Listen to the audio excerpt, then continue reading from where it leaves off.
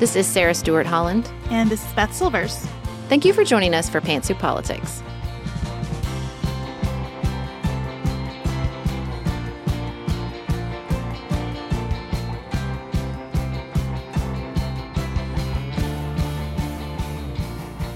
Thank you for joining us for a new episode of Pantsuit Politics. Today, we're going to be talking about how technology is changing our lives and politics. We are joined for this for a delightful and wide-ranging conversation with Megan Garber, a writer for The Atlantic. Before we do, we are going to sit with the horror of Tyre Nichols' murder in Memphis, Tennessee. We will end the show by discussing what's on our minds outside of politics, which today is Sarah's attendance at a Robert Burns dinner this weekend. But before we get into all that, and that is a lot to get into, we wanted to announce our first live show of 2023. We are going to be live in Orlando, Florida on Wednesday, April 5th. It is going to be a very fun show. Our families will be there. Maggie and Elise will be there. We think Dante, the composer of our theme music, is going to come. We're going to be doing a lot of fun things and talking about the politics of the happiest place on earth. And it's going to be a real Pantsuit Politics party. And we are so excited. Tickets are now available for purchase, and you can do that through the link in our show notes. Next up, we'll talk about what we know and don't know about the loss of Tyre Nichols. Tired of ads barging into your favorite news podcasts? Good news. Ad-free listening is available on Amazon Music for all the music plus top podcasts included with your Prime membership.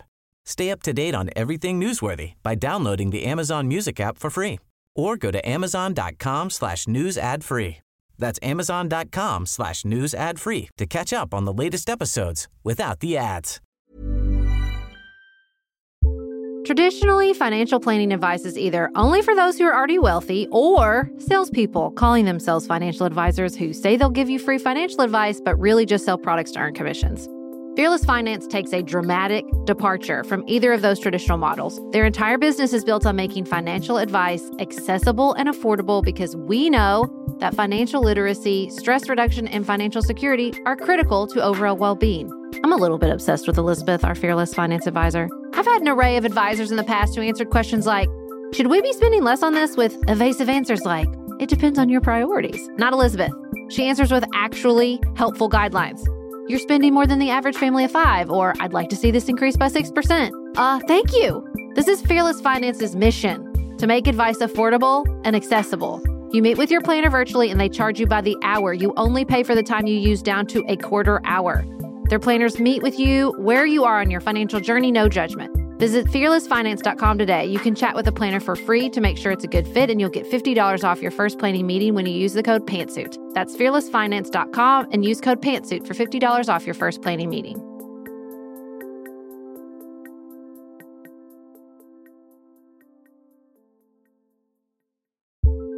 I hope you guys don't mind to time travel back with me about a year. I was in the process of resigning myself to the idea that part of middle age for me might mean that my hair was going to slowly turn to straw and fall out of my head. Drama aside, we all know that your hair and skin can sway your mood and impact your day in ways you can't underestimate. I have tried other custom beauty products and just found that they kind of made my hair worse. But ever since I switched to a custom hair routine with Prose, I've noticed so many benefits. Healthier hair, yes, but beyond that too. I feel like I don't have to blow dry my hair anymore in order for it to look good, because it's stronger, fuller, softer, and just looks nicer. Prose is made for people, not hair and skin types. Personalization is rooted in everything they do, from their in-depth consultation to their made-to-order model. My custom shampoo and conditioner, for example, were formulated to improve the smoothness and volume of my hair. And I really see, after months of using my custom formula and tweaking it with the Review and Refine tool for this season, that I have nice-looking hair all year long. Prose is so confident that you'll bring out your best hair and skin that they're offering an exclusive trial offer of 50% off your first subscription order at prose.com/pantsuit. So go get your free consultation, then 50% off at prose.com/pantsuit. That's prose.com/pantsuit.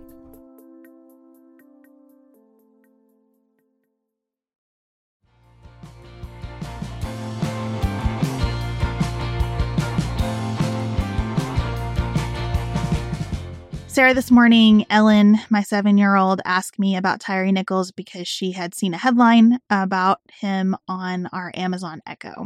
And I thought it might be helpful to just talk through here what I talked through with her. And that is kind of what we know and what we don't know.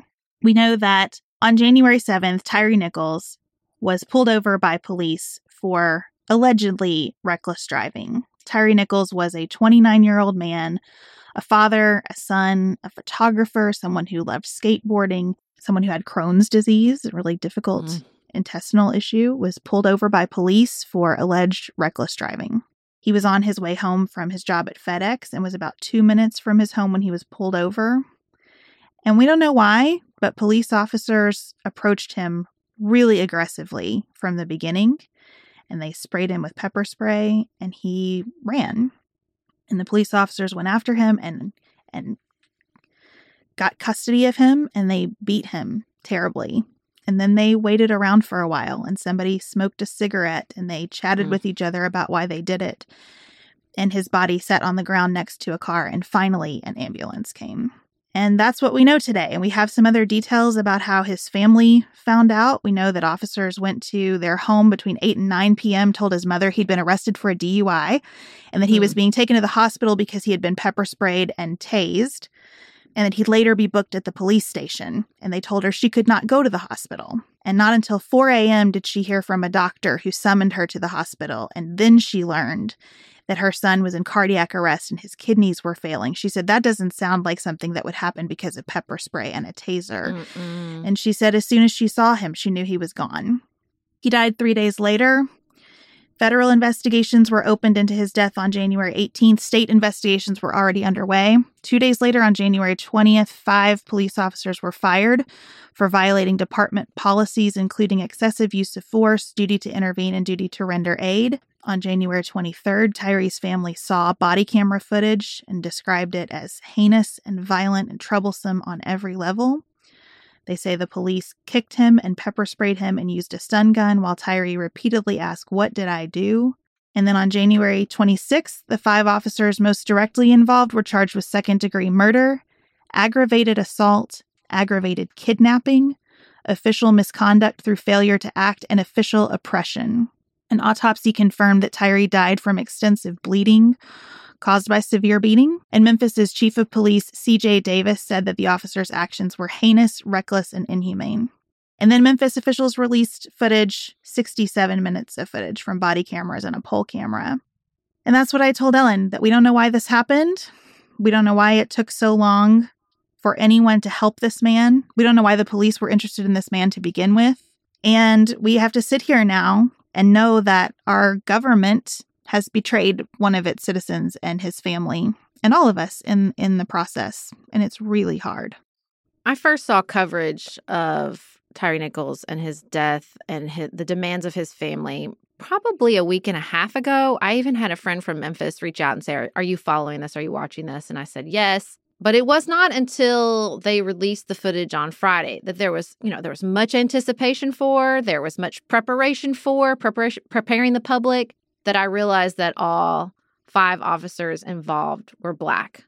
And I just had this intake of breath and I thought, what is this going to mean?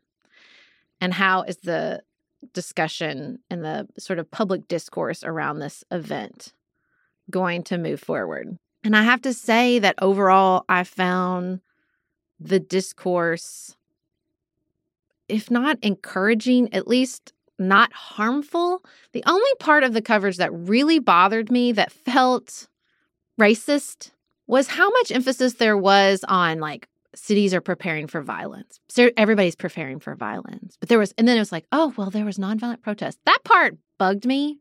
I did not like all that emphasis on, or assumption that people would react to this video violently. But besides that, I thought the discourse around the video itself, as citizens, what is our obligation to watch or not to watch? I thought the discourse around policing and the race of the officers was constructive. Perry Bacon Jr., who we've had on this podcast before and who we both have enormous respect for, wrote in the Washington Post, the 5 officers were all Black, as was Nichols, as is Memphis's police chief. That doesn't make this situation less bad or unrelated to racism. The problem, as Black Lives Matter activists have been saying for a decade, isn't that individual officers hate Black people or other minorities. It's that America's police departments deploy and train their officers to view everyday citizens as either threats to the officer's safety or disruptions to an orderly society, resulting in altercations escalating needlessly into killings. You know, the New York Times had done a comprehensive report about traffic stops and how people get killed in traffic stops because they just escalate. Again, I thought the coverage of the 71 commands in 13 minutes and how conflicting they were and how confusing that must feel, and how it happens that you have officers shouting conflicting demands at you was really, really good. And there is going to be, I'm sure, continued coverage of this particular unit, the Scorpion unit, which was supposed to be responsible for tackling rising crime in Memphis, but has been disbanded, was really important and constructive. And also, none of that lessens the heartbreak of thinking about this human being calling for his mother who lived hundreds of yards away. You don't have to watch the video to be heartbroken.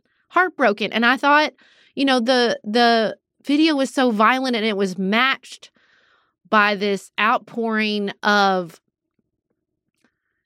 really just devotion to focusing on this man's humanity in a way that was just as heartbreaking as if you watched all 60 minutes of that footage. More so to see him and to see what he loved and what he cared about and engaging in creative acts and having a tattoo of his mother on his body. Like, it was all impossibly hard, but I felt like there was movement in that hardness. It felt like the hardness was taking us in a direction that is important.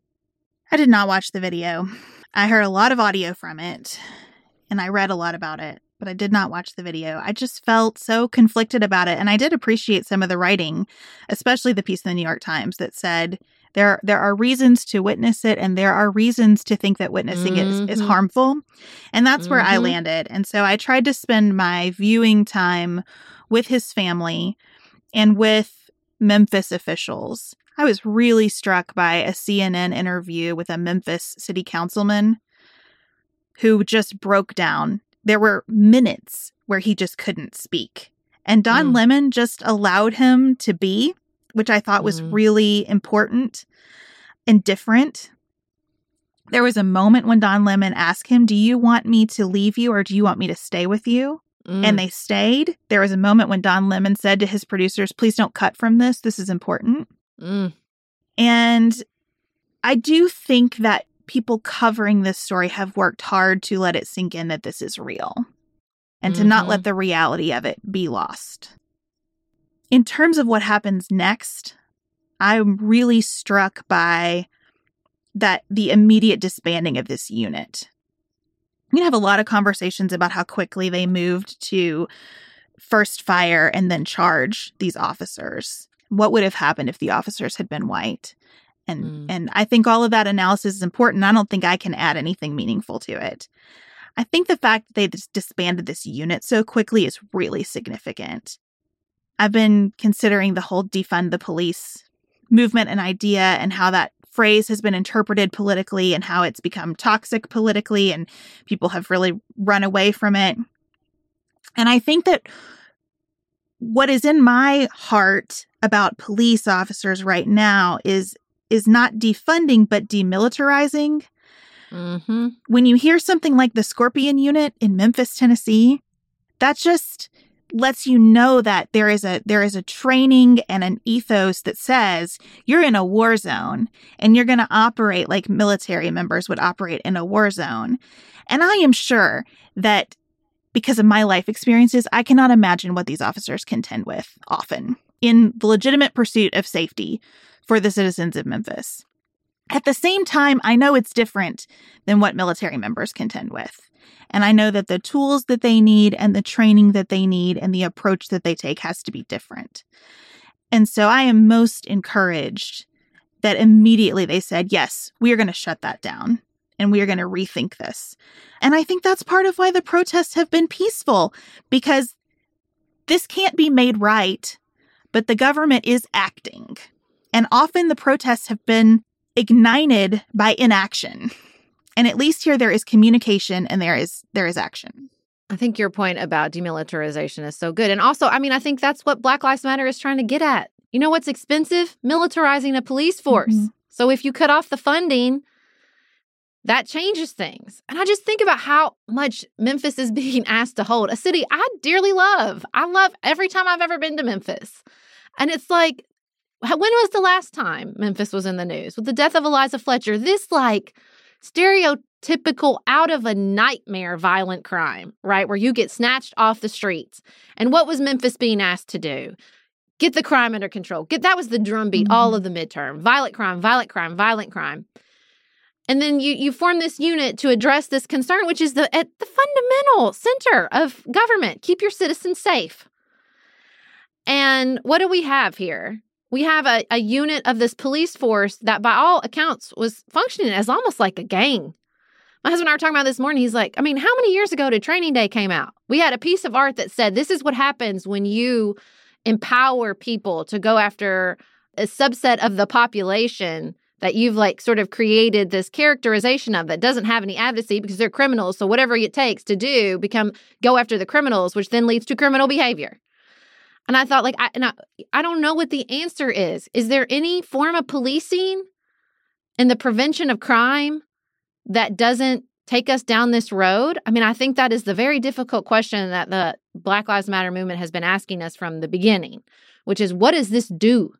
What does this do to people that allows them to leave someone on the ground in medical distress for almost an hour? It is so corrosive to our human instincts. And we see evidence of that over and over and over again. And if you care, and if you work or you love someone who works in these units, then you should care about that as much as anybody else.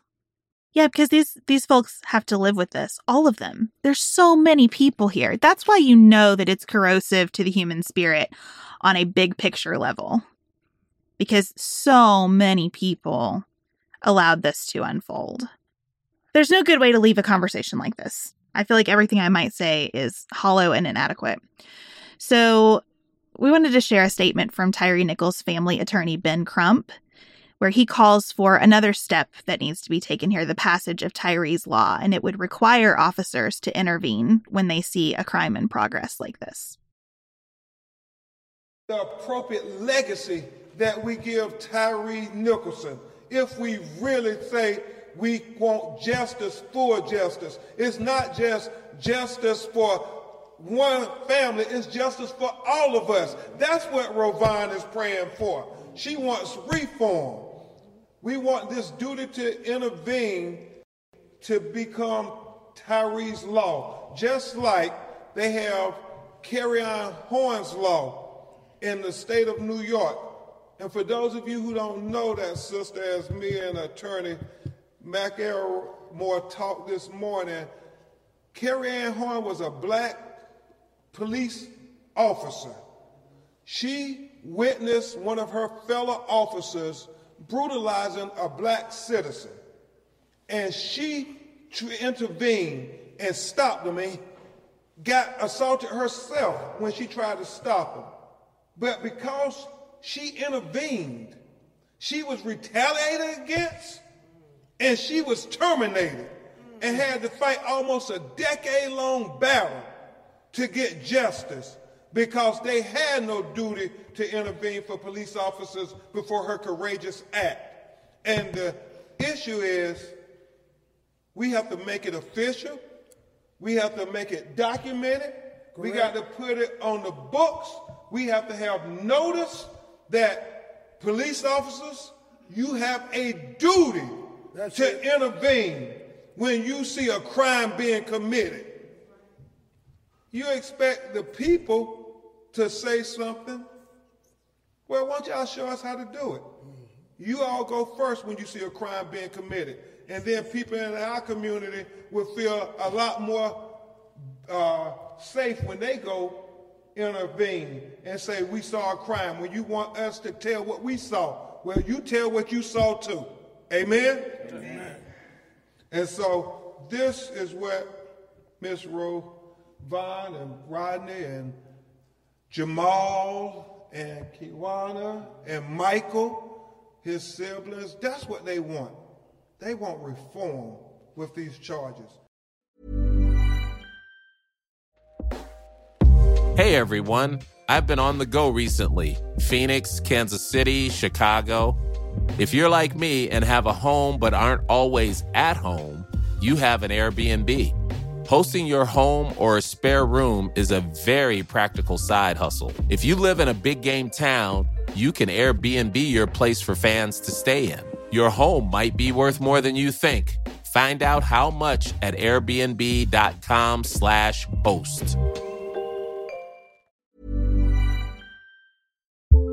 We use our phones for everything at this point, but did you know that you can use it for some sexy me time? Don't worry, your fantasies are safe with Dipsea. Just don't forget to use your headphones.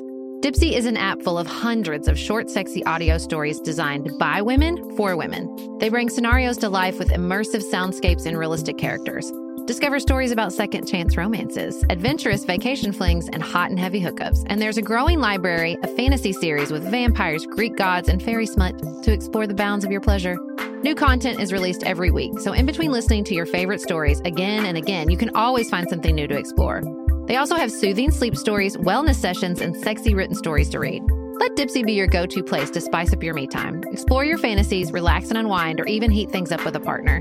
For listeners of the show, Dipsea is offering an extended 30-day free trial when you go to dipseastories.com/pantsuit. That's 30 days of full access for free when you go to dipseastories.com/pantsuit. dipseastories.com/pantsuit.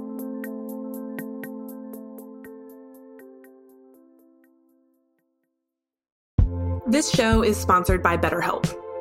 My son Oliver is almost 2. The desire for more hours in the day has never been more real for me in my life. An extra hour for reading, for sleeping, for working, for playing, I could use any of it. A lot of us spend our lives wishing we had more time. The question is, time for what? If time was unlimited, how would you use it? The best way to squeeze that special thing into your schedule is to know what's important to you and to then make it a priority. Therapy can help you figure that out, help you find what matters to you so that you can do more of it. Just last week, my mom actually asked me about my experience with BetterHelp after hearing ads like this one for it.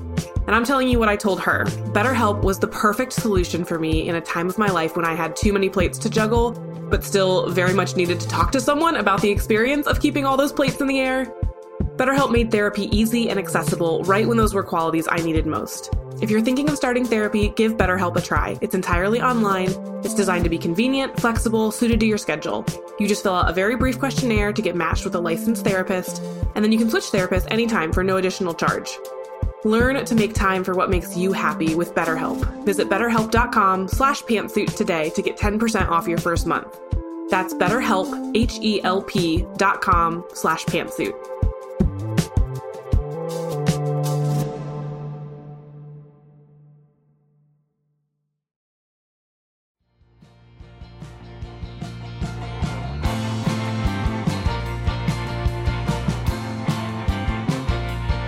We have been planning to talk about artificial intelligence and ChatGPT, and then we read Megan Garber's new cover story for The Atlantic called We're Already in the Metaverse. As we read it, we knew we needed to talk with Megan for this conversation. She is an award-winning staff writer at The Atlantic, where she writes about the intersection of politics and culture, and we are thrilled to have her join us today. How did this piece start? What was your inspiration?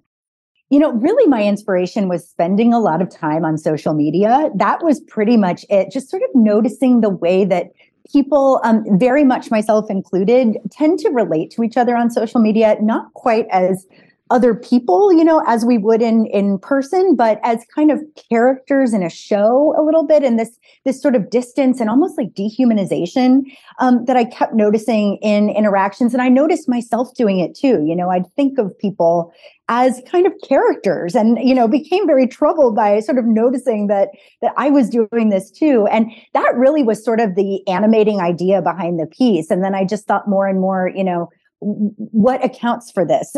You know, what are these new platforms that are in some ways so amazing? And so, I mean, just literally revolutionary and allow for such great things. But, what are the downsides of them? How are they encouraging us to interact and treat each other? And so that was really the genesis. Well, and you start the article with TikTok dances, and I think TikTok has been the accelerant here because it detached us from that social network, right? No longer are we on Facebook with friends and family, or even people we've chosen to follow on Instagram. We are being served content from perfect strangers that the TikTok algorithm, or sometimes, as we have recently learned, TikTok employees themselves have put in front of us, right? And so then it really, I feel like that last little thread that was holding some sort of humanity or just some sort of, like I said, social connection together was detached. And TikTok is huge. So even if it was a minor social platform and see, again, I don't even know if social platform is the right word for TikTok because there's no social element, at least in your real life social network, right? Whatever that tiny thread was, the way it accelerated into predominance, I feel like detached that last remaining thread. It's such a good point, completely. And it's so much about performance, right? It's not really about interaction. It's about this kind of one-way broadcast, of a talent, of a kind of clip of a show, something like that. And, in some ways that can be wonderful. I really love TikTok for that purpose. And I'm sort of blown away every time I go on that app with just sort of human ingenuity and weirdness and intelligence. And there are so many good things on display there. But just like you said, I think the point is it is on display. It is meant to be performed. It is the one way. It is really not a social interaction. And that you're right. That's key. And I think that TikTok, that feels to me like the future, the sort of, Facebook with its conversations and even Twitter with its conversations, for all the limitations they had. The conversation does not seem to me to be where we're going, but the performance very much does.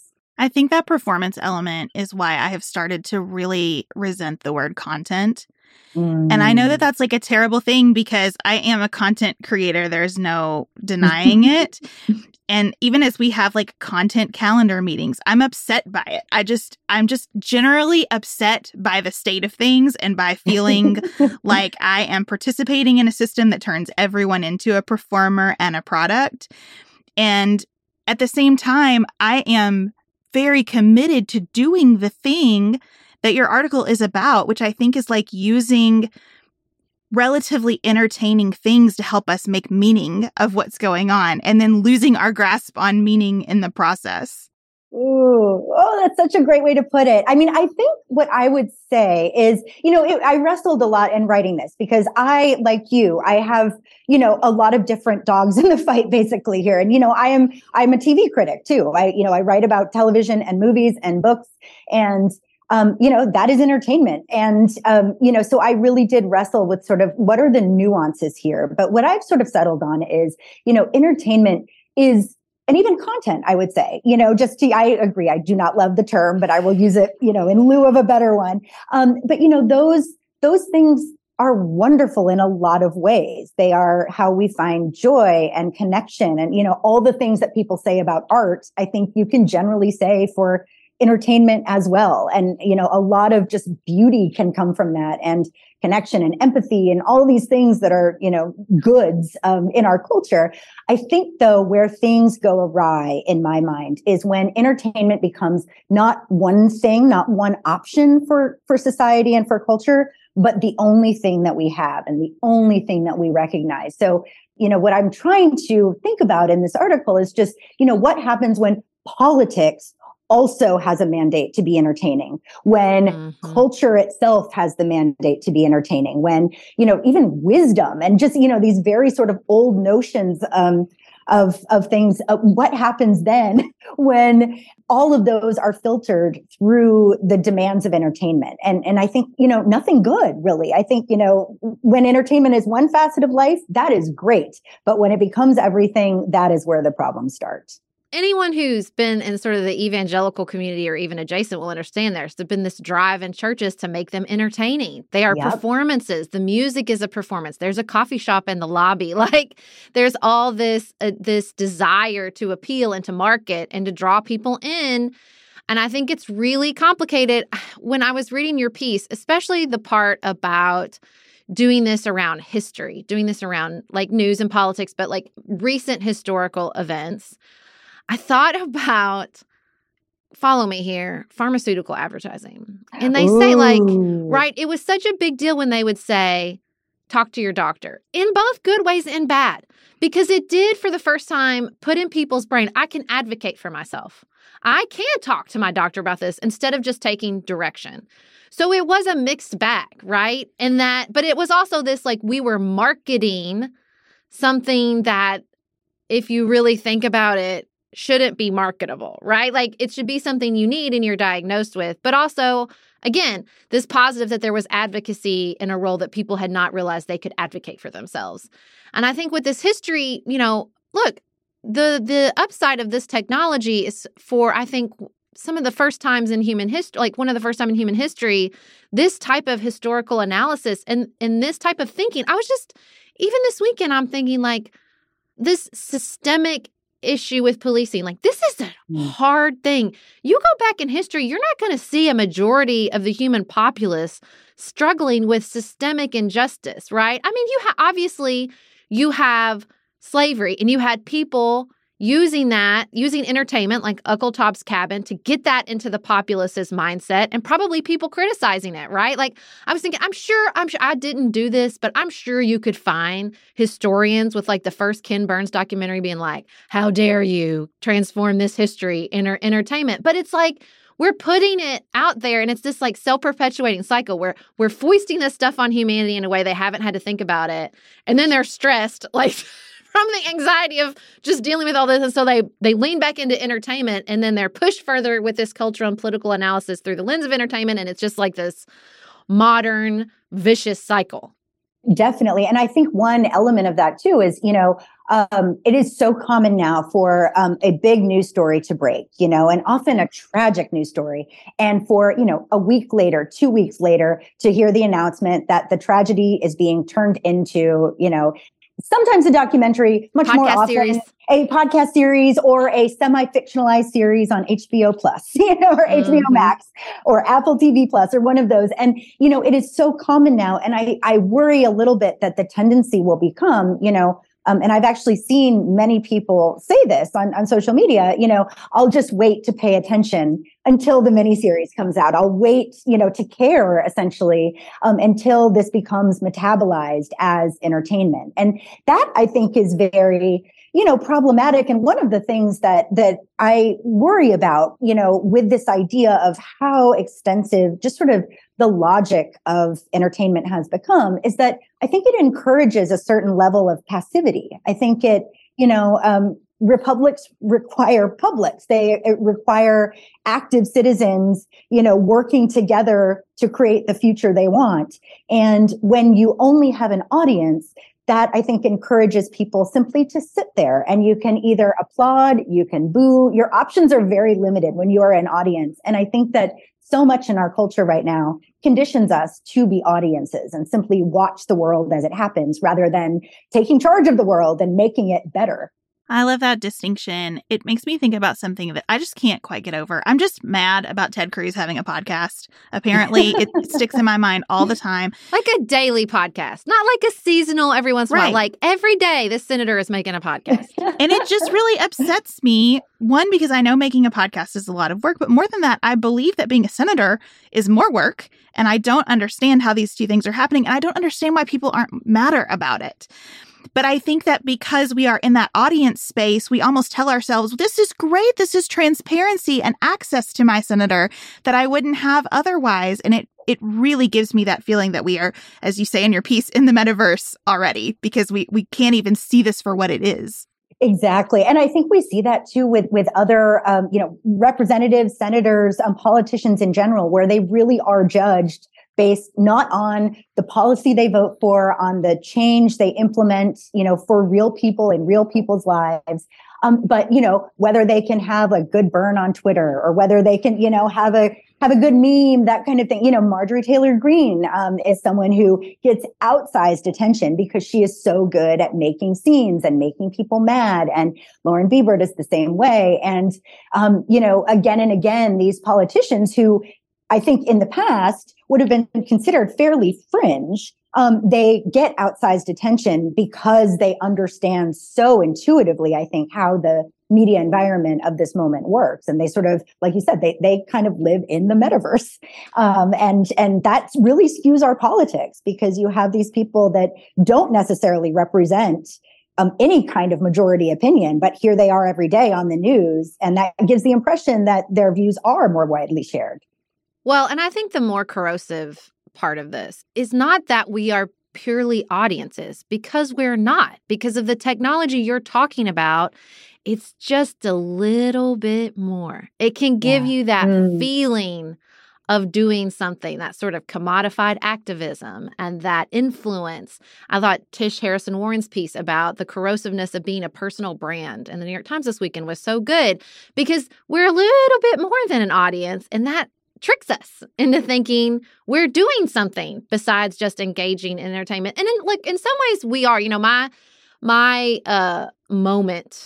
My political moment that I couldn't get over is Madison Cawthorn saying, well, you guys should have more communication staff, forget the legislative staff. Like, as a former legislative staffer, that made me want to burn it all down. But look, he's not in Congress anymore. He lost. He burned out and he flamed out. And I just have to remind myself that it can feel like we're stuck in this blur and we're stuck in this place. But there are consequences.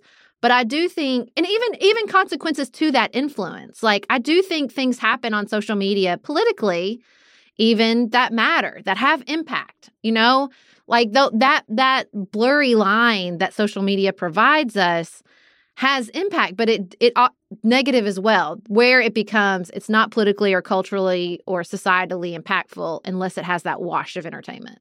No, I think that's exactly right. And these are, everything here is held in tension, because there are, yes, social media has given voice to people who would not have had a voice before in the same way. And that is huge. And I think we're just beginning to understand and then reckon with what that will mean. But I think it largely has meant very good things, for American politics. But then the other side of that is, I think, when we are taught to sort of not take each other's voices seriously, to dismiss each other. Just even the term crisis actor is so often invoked as just a reason to ignore someone. And so many examples like that, where we just kind of find reasons to discount each other as people and really to dehumanize each other. I mean, I think actually one of the upshots of this article, at any rate, and this idea of sort of what it means to live in the metaverse, is that propaganda is not just about information. I think propaganda is also about how we see other people. That fundamentally is what it does. And I worry that, the more time we spend in these digital environments, the more we are encouraged to not see each other as full people, full humans who are just as worthy as we are, but, as something less than us, as somehow fictional. And that very quickly, obviously, becomes a big problem for all of us. Given where we already are, I wonder where you think we're going, especially as you take in the ChatGPT conversation. Do you think AI drives us deeper into the metaverse, or maybe starts to take us out of it in some way? Ooh, that's so interesting. My first reaction is probably drives us deeper in for the moment, just in the sense of, if part of the metaverse is this idea of sort of physical reality and digital reality colliding in ways that are very hard to sort of disentangle, then I think, these algorithms, these chatbots, et cetera, this artificial intelligence, they are going to blur those lines even more. But I would also say I'm not necessarily a pessimist about ChatGPT and other systems, because I think we've had so many examples like that in history, both recent and ancient. Handwriting and writing in general was once very controversial because people worried that it would obliterate our memories. And in a certain sense that was right, but we found other ways to be wise and to, and all of these things sort of have their analogs in history. And my feeling is, and I'm not just trying to please any future robot overlords in saying this, but, I do think that, yes, this will be a revolutionary technology, either right now or very quickly down the road. But I don't think it will necessarily destroy anything. I think it will function as kind of an adjunct to what we already have. And humans will have to sort of rethink, what does it mean to be wise? What does it mean to be creative? What does it mean even to be human? And those are questions that we'll have to negotiate. But we've been in this position before, and we've always come out with answers. Well, and it's so funny to me in your piece. I mean, listen, you take some really high-end dystopic writing and talk about it, but the whole time, all I was thinking about is WALL-E. That's the piece of dystopic, but how meta, because that's a piece of mass entertainment, right? But those like floating around on their little things, like that's the one I'm always like, we're going to end up like WALL-E. Yes. It's so bad. But it's like, I also think that, again, that form of mass entertainment can put ideas in people's heads that I think are beneficial, that help, that push the conversation a little bit further. And also just have to remind myself that like not all of humanity is meant or wants or is capable of struggling with this stuff, right? Like some people, like I think are just, the entertainment is the entertainment.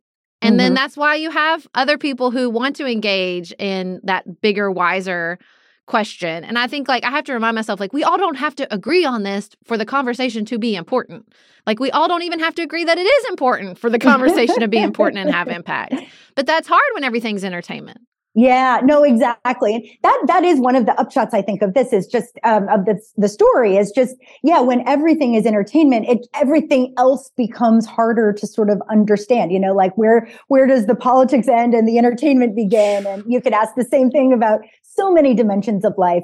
One thing I would say is that, in American history, I mean, Americans take our entertainment very seriously. I think it's actually kind of definitionally how we think of ourselves in some ways. I think, compared to a lot of other cultures, we really don't like to be bored. We really expect to, for life to be kind of fun and amusing. I think that's actually an important part of sort of the American character. You look back to something like, Thomas Paine's Common Sense, for example, one of the tracks that led directly to the American Revolution. And I think what people sometimes forget about that book was that not only was it, a passionate argument for revolution, it was also just really funny. It was really kind of darkly funny, entertaining. People would read it aloud together in groups. And, that is, I think, a metaphor for a lot of the most sort of influential political tracts and discourses that have changed American history, that they have been in some way, if not entertaining, they've had that dimension of performance and theatricality. And I don't think there's anything wrong with that on its own. I think the problem just becomes when we sort of lose sight of the, seriousness at the other end of things, and where just everything becomes kind of a performance and a joke. You could look at, George Santos, for example, who, Lord. Made up his entire career essentially, and seems to be facing at this moment extremely few consequences. A lot of people just don't seem to care that he just lied and seem to be sort of making light of those lies. And I think that to me is an inflection point. That to me is a worrying indication of where we're going, where even just complete lies are going to face, again, for the moment, maybe things will change, but for the moment, very little accountability. Well, and I also just think, though, it's not just that the political and those moments of political and cultural breakthrough are entertaining. It's also that our entertainment has gotten more political and cultural. Like they're working on each other. Yeah. They've gotten better. It's gotten smarter. Go back and, read some like popular novels. Some of them are bad from like even the 70s. I read The Thornbird. It's not a great book, but it was huge at the time. It's like we're getting smarter in our entertainment as well. It's getting more politically complicated. It's getting more culturally diverse. It's working on people in better and different and more diverse ways. And I think like that's what's hard. But when it's all tied up together, the overall impact is so hard to piece apart because everything is working on everything all the time. The George Santos piece is so striking in that difference between being a citizen and being an audience member too. Is it that people don't care, or is it they feel that they don't have a role to play here? Yeah. He's been elected. They don't have another job until 2 years later. And for now, it's entertaining. It keeps us occupied. What is there for us to do? Right. No, exactly. And people said similar things actually about Donald Trump before he was elected. Well, things are a mess. Remember. I don't. Right. Exactly. One voter. This is stuck in my head since 2016. He said things are a mess. I don't really see things changing. At least Donald Trump is fun. And just that idea. And I think that really does speak to a real kind of cynicism among the public, and much of it earned, much of it very fair, and I feel it too. But yeah, exactly. It forces us to be audiences versus taking more charge of our own shared future. And I think too, entertainment, when that becomes the standard, can just lead us to sort of permanent distraction, where we have so many problems that are begging for our attention, that are existential, that are so important, and that really are kind of, putting us at a precipice in so many different ways. And if we can't look at those and see them for what they are, we're all going to be in a world of trouble. And I think that, when things become simply entertaining, when that is the main question that gets asked, we do live in this state of permanent distraction and addlement, and we're looking at the wrong thing as the important things are happening without our input. So to me, that's a really big upshot of this, is just looking away from what we should be seeing. Not for nothing. If I'm excavating the source of American cynicism and detachment from political realities, it's not in the development and rise of social media, it's in reality television. Like, that's where I think you really see because it's one thing if it's entertainment, but it's fictional. At the end of the day, it's fictional. But when you talk about reality television and that corrosive, weird, arguably meta mix of reality and fictional, it's like that's where people started thinking, well, what is true? What is real? And could not get out of it. And it's like, I always think about that Maggie Haberman quote where somebody told her, well, I watched him run his business on TV. What? No, you didn't, friend. When am I here to make friends? When is there a situation where I'm actually here to connect with other people? What are the right reasons? Who's here for the right reasons? Yes. Reality TV, man. Oof. Yeah, no. And speaking of that completely, the producers of The Apprentice have gone on the record talking about how they really had to work to make Donald Trump, seem very capable. They edited him into that role. He didn't even like to fire people. Yeah. He doesn't like to do it. He's bad. That's why to do it on Twitter. He doesn't like to do it in person. Exactly. And now, too, I think what we have is this new kind of subgenre of reality TV where it's not quite reality in the, Apprentice, Bachelor, Bachelorette kind of way of things, but it's a semi-fictionalized take on real people. So you have something like The Crown, for example. I felt very convicted during this part of your article. I definitely watched The Crown like it's true. I'm not going to lie. And of course you would, because you don't want to be on Wikipedia the whole time, kind of cross-referencing, which I have done before. I will fully admit. But that's not a good viewing experience. So you do sort of have to give yourself over to the idea that it's fiction. But then, of course, it's not fiction. And then the question becomes, is the Queen Elizabeth that I'm seeing on the screen, is this a person or is this a character? And, if it's a person, she is owed something as a person. She's owed a certain level of dignity, care, all these things. As a fictional character, she's owed absolutely nothing. And I think the fact that this new subgenre is really blurring those lines, I think, in a very self-conscious way. And really ethically problematic. I feel like the moment that genre jumped the shark really was when Pamela Anderson, they were writing this piece about Pamela and Tommy and how Pamela got exploited. And the whole time she was like, don't do this. I'm alive and I don't want you to make this. So you're making a piece about her being exploited while ignoring her desire not to be a part of this piece? That's gross. Yeah. Shut up. We're going to save you. Don't worry about it. Yes. Yeah. Yes. And especially all these victims of true crime pieces who are like, I didn't ask for this. Yes. I don't want this. Right. Or the family of Jeffrey Dahmer's victims coming forward and saying, I don't want this to exist. And they don't get a say. Yeah, it's exactly. So gross. Mm-hmm. Yep. I want to go back to your point about distraction for just a second, because I had a full fall apart after I read your piece on Friday. Because before I read your piece, I had spent most of the day for reasons I will not get into here, caring for a 6-month-old child who was a stranger to me. I don't know the child's parents. I've never met the child before. Oh my And goodness. my only job was to just take care of this child for the day, hold this child, feed it, help it sleep. And I did not look at my phone much at all and didn't talk to anybody else. I didn't watch TV. I didn't listen to a podcast. It was just me and this baby for hours. And I noticed how my body changed. It was like suddenly I had superpowers because I could sense what was going on with this baby, and I knew what to do to help. You know, this baby had been crying and crying and crying, and I knew how to help. And then I read your piece when I got home from that, and I was so sad because I thought about how just an enormous percentage of my parenting time has been distracted.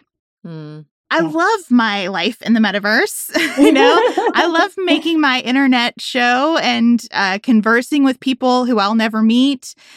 And I do find value in that. And I think it creates real meaning outside of the metaverse in some ways.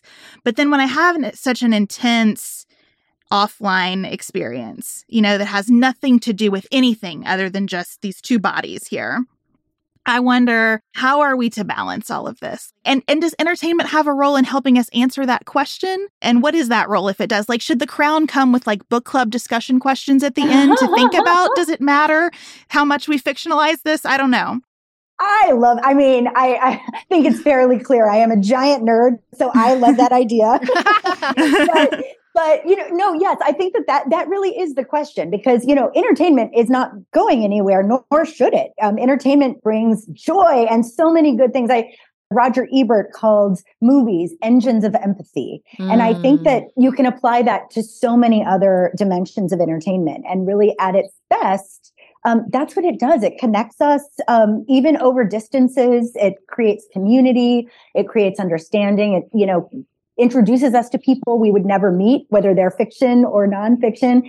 It does so many good things. So definitely the point is not to sort of excise entertainment, but it is exactly like you said, to sort of figure out how it should fit into our lives, and I think the main question for me is sort of, are we in control of our own entertainment, or is it somehow in control of us?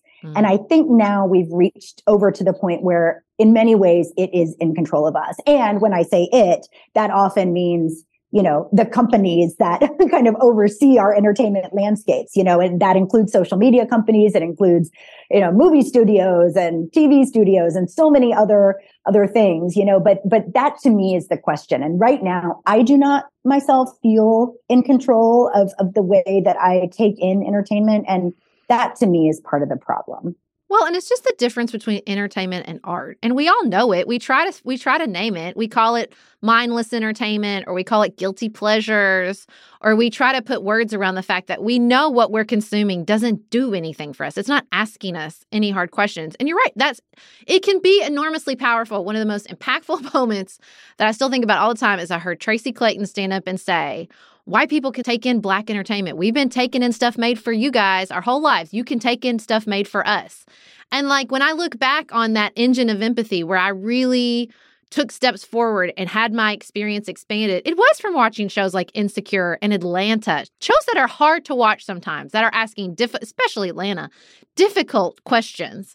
But also, even Insecure in like a joyful way. Like that stuff is important and it matters. And nobody would describe either of those shows as mindless entertainment or guilty pleasures, right? And so I just think like we know it. We know the difference when we're just consuming versus where we're interacting, even just as an audience member, with art that is challenging us, that is asking us interesting questions. Like you're a TV critic, you know the difference when you're seeing something like that versus this, 25th season of The Real Housewives. No, exactly. And those shows, are definitely art. I mean, no question. But I would also say too, even on the shows that aren't as challenging on their face, a show like, for example, The Masked Singer.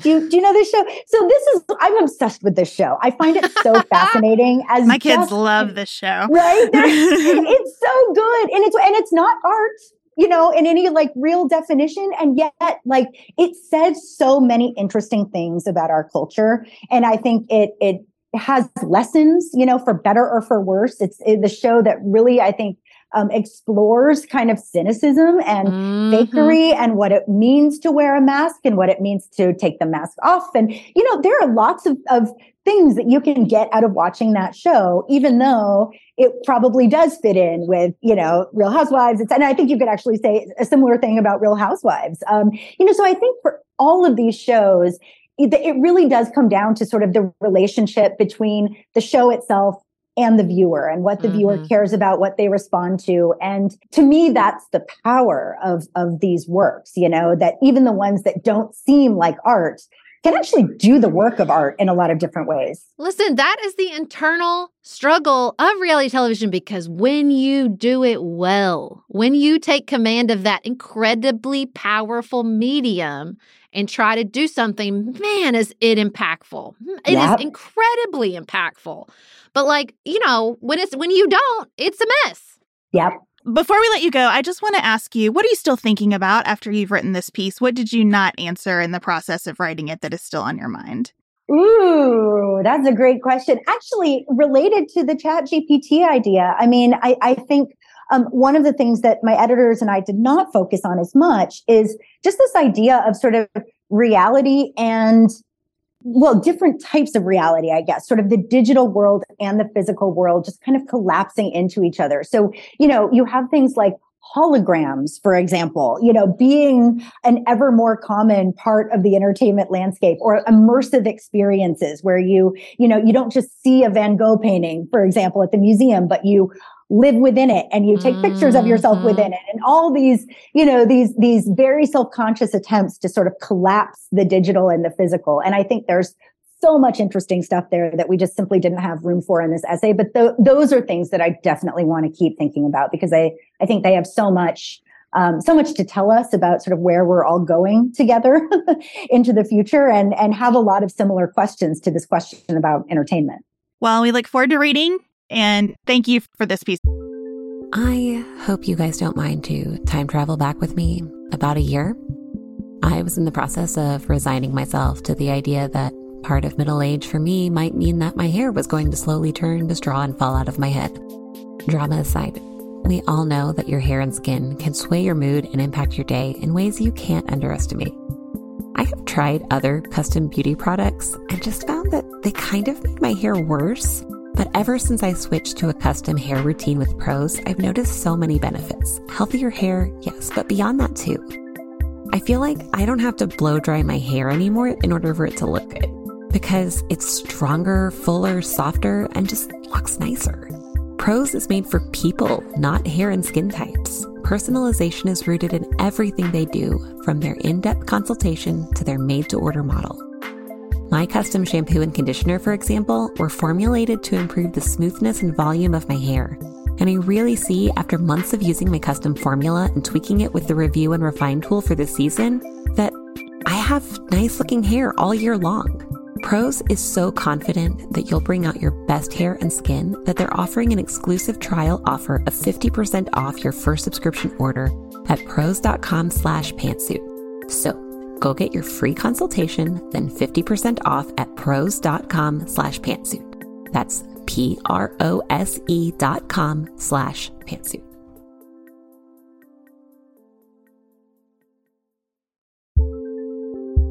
Do you want a bra that's sexy or a bra that's comfortable? Traditionally, the advice would be pick one.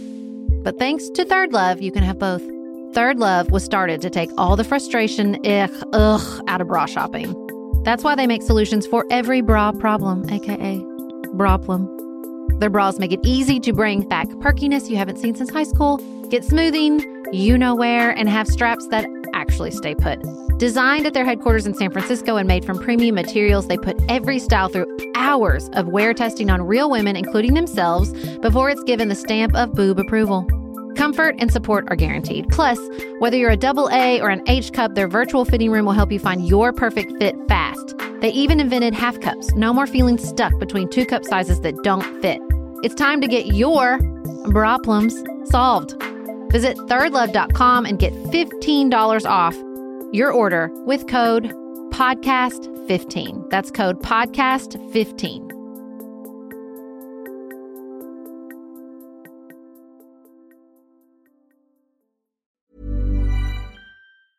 Tired of ads barging into your favorite news podcasts?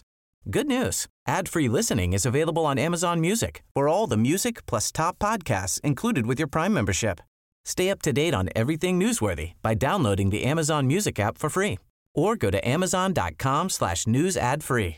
That's amazon.com/news ad free to catch up on the latest episodes without the ads. It's great. Oh, thank you so much. I really appreciate it.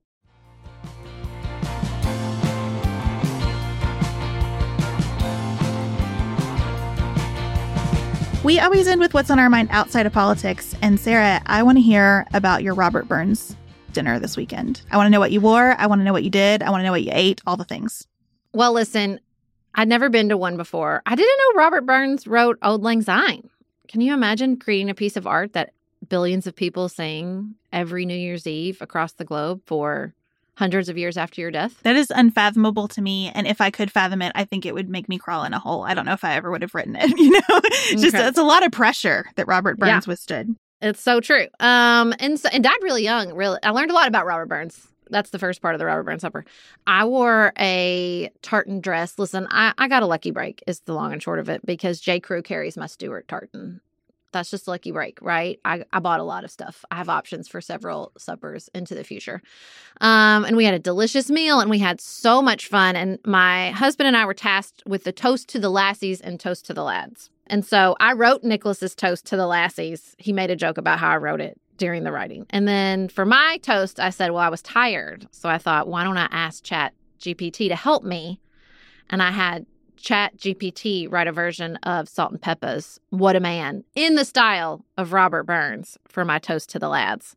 It was a big hit. I had to edit it a lot. It wasn't great at first. I had to work on a few pieces of it, but it was interesting to finally get in there and use ChatGPT and to do it in this really crazy moment where we're honoring this artists who created works that have lived on. And it just, I love a current moment. I love a current events moment where I can tie up a bunch of things at once. And that was it. Can you give us a little sample of the What a Man in the style of Robert Burns?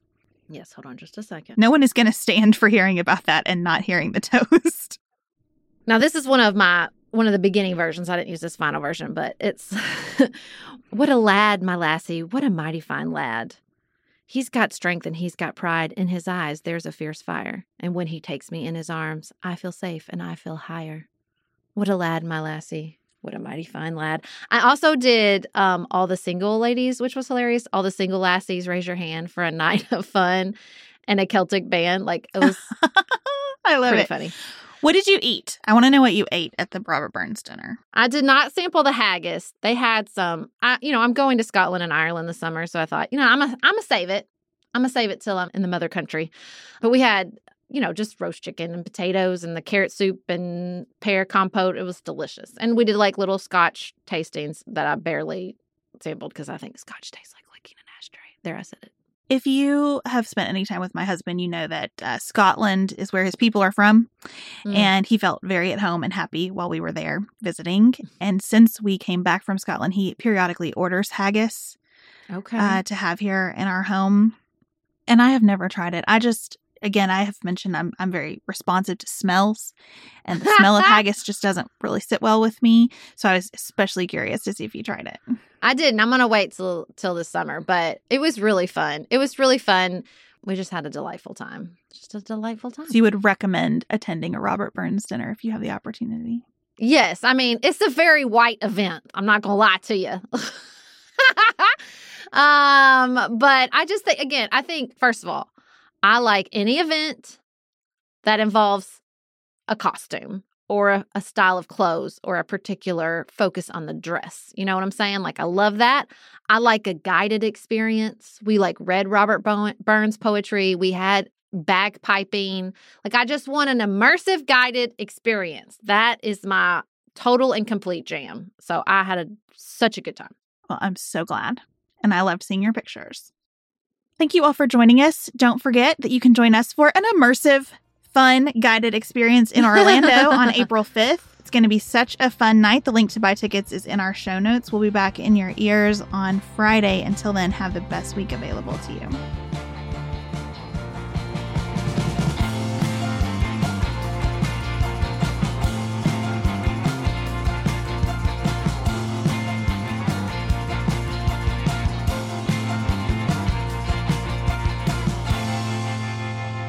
Pantsuit Politics is produced by Studio D Podcast Production. Elise Knapp is our managing director. Maggie Penton is our community engagement manager. Dante Lima is the composer and performer of our theme music. Our show is listener-supported. Special thanks to our executive producers. Martha Brunitsky, Allie Edwards, Janice Elliott, Sarah Greenup, Julie Haller, Helen Handley, Tiffany Hassler, Emily Holiday, Katie Johnson, Katina Zuganellis-Kasling, Barry Kaufman, Molly Kors, Catherine Vollmer, Lori Ladow, Lily McClure, Linda Daniel, Emily Neasley, The Hutchins, Tawny Peterson, Tracy Putoff, Sarah Ralph, Jeremy Sequoia, Katie Steigers, Karen True, Annika Uvaline, Nick and Elisa Vallely, Amy Whited, Emily Helen Olson, Lee Shea McDonough, Morgan McHugh, Jeff Davis, Melinda Johnston, Michelle Wood, Joshua Allen, Nicole Berkless, Paula Bremer, and Tim Miller.